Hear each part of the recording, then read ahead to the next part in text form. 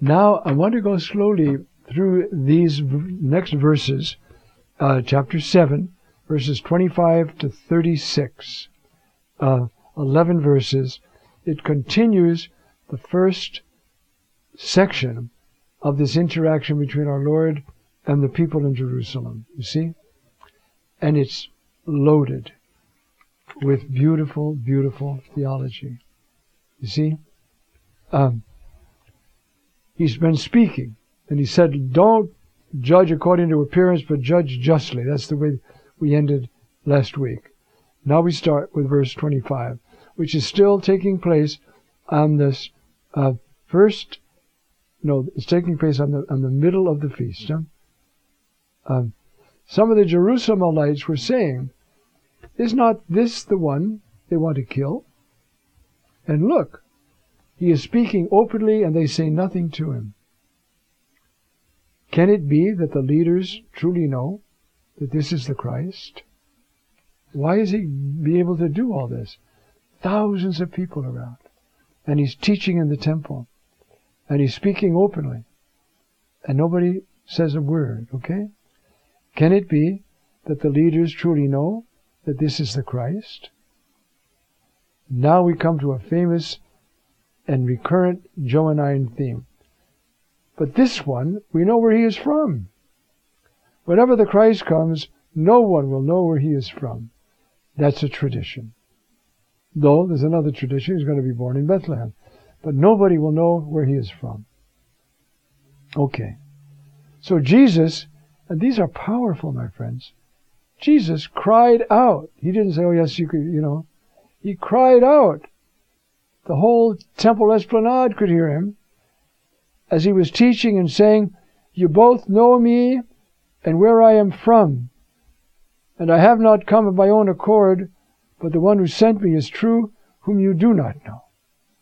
So you know me, and you know I'm from Nazareth. But where I'm really from, you don't know. You see?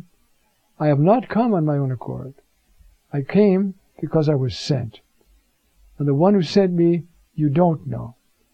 Even though you call him your Lord and the God of your people, you don't know him. If you did, you see,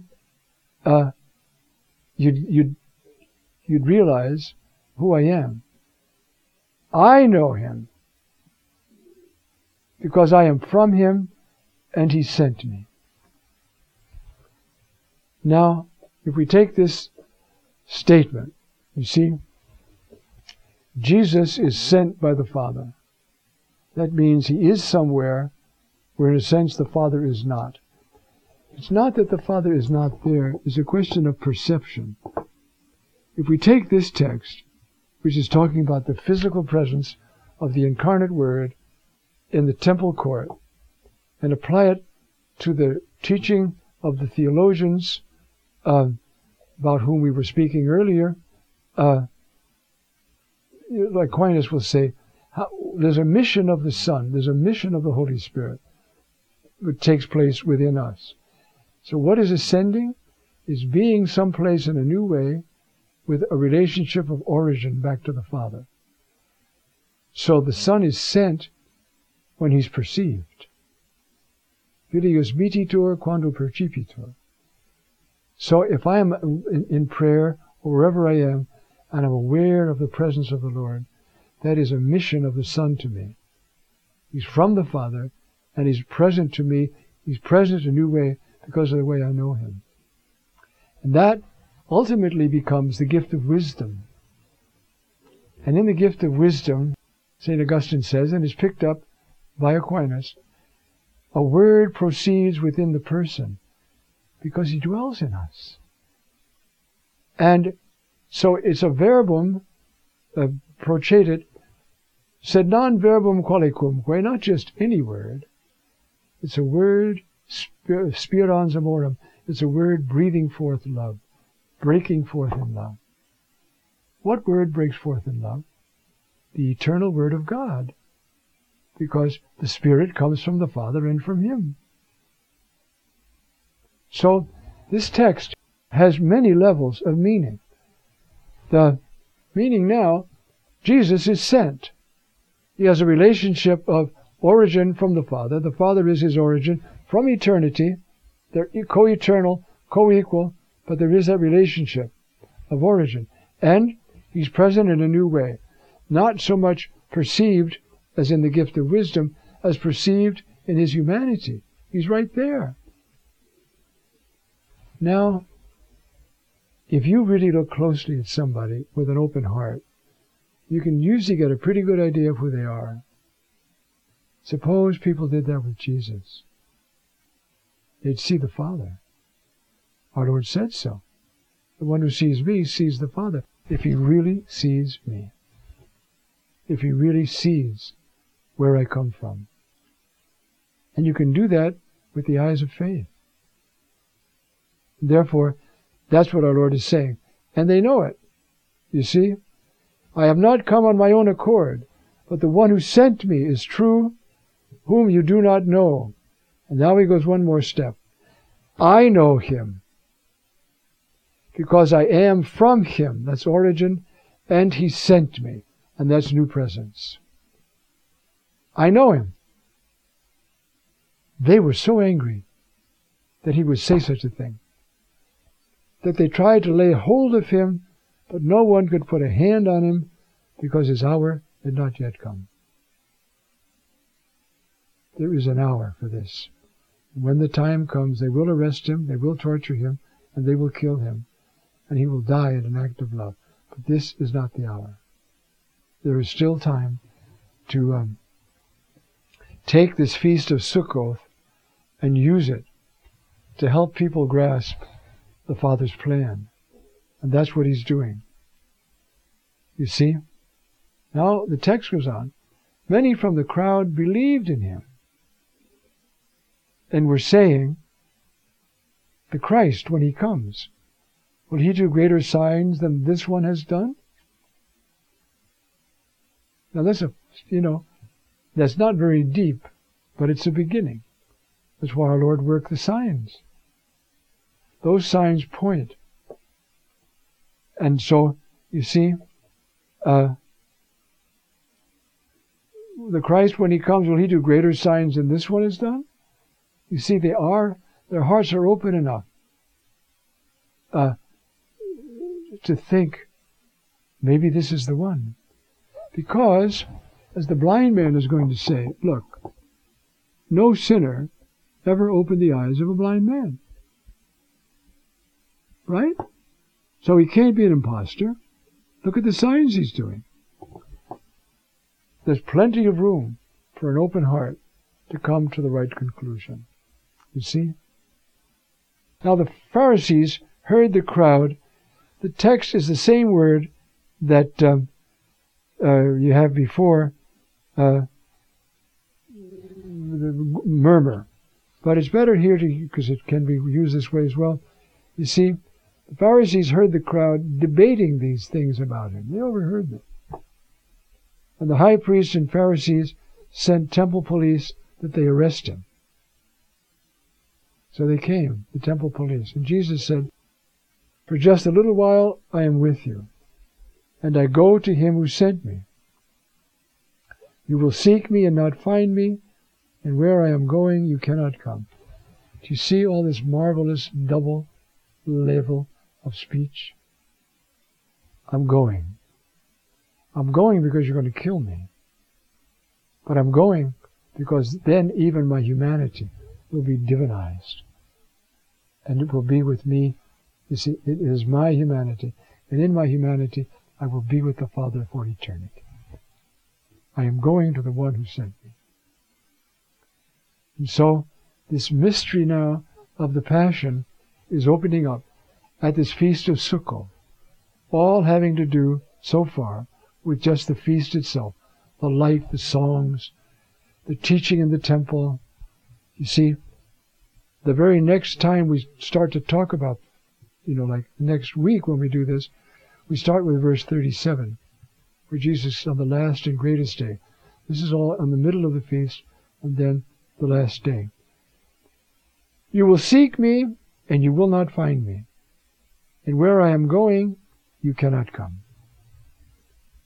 Then the Jews said to each other, Where is he going that we cannot find him? Not to the diaspora of the Greeks is he about to go and teach the Greeks. Where is he going to go? We can't follow him. There's absolutely no grasp of any other meaning.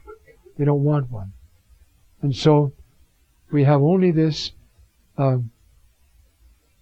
anomaly. Our Lord says this, and the Jews said to each other, so where is he going to go that we cannot find him? Not to the diaspora of the Greeks to go and teach. So what is this word which he said? You will seek me and you will not find me, and where I am you cannot come. Now he's talking about the total transformation of his humanity. He's got to be with the Father. Now we can follow him, and one day we will. And this text is written for us so that we will know where he has gone. And all this will be pointed out to us in what follows. But we have for now this speech of Jesus in the middle day of the feast, standing there in the temple courtyard, teaching and speaking to them. And what is he doing? He is fulfilling the feast of Sukkot. He is bringing it to a new level, where the earthly feast of Sukkot will end. And it does. We don't have a feast of Sukkot in the Christian liturgy. We have a feast of Passover, we have a feast of Pentecost, but we don't have a feast of Sukkot. We could, and there was one for a while, but it never lasted. It didn't seem, because it's the way our Lord treated it was as of a prophecy which is fulfilled in heaven. Whereas the Pesach and the Pentecost are ongoing fulfillment now. Whereas Sukkot, the light, the water, the total commemoration of everything God has done for his people, that's heaven. And so, while the Eucharist and Pentecost both are anticipations of heaven, those we can celebrate, but not Sukkot. And so we have this prophecy.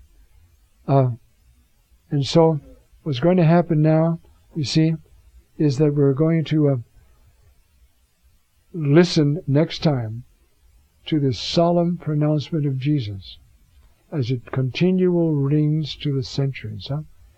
If any man thirst, let him come to me. And let him believe in me. And let him drink, the one who believes in me, rather.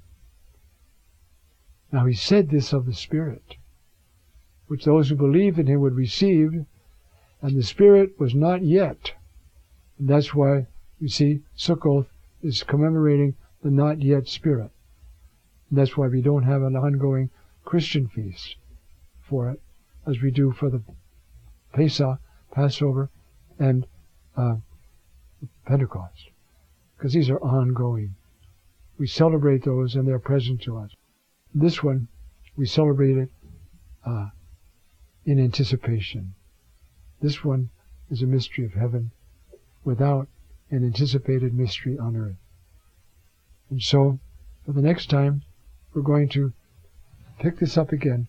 I hope you can understand how important it is that we acquire, I don't know what to call it, a liturgical mentality. Because these ceremonies, as you heard St. Thomas say, brought the patriarchs in touch with heaven. You know, because ultimately they point to where we are. And somebody who embraces an image, unless it bring him to the point where it indicates, arrives there. So our fathers were there, and are there in a way still, if they don't realize that they're walking in the sunlight and still carrying a candle. But we should love them and pray for them. They are still our forefathers. Amen.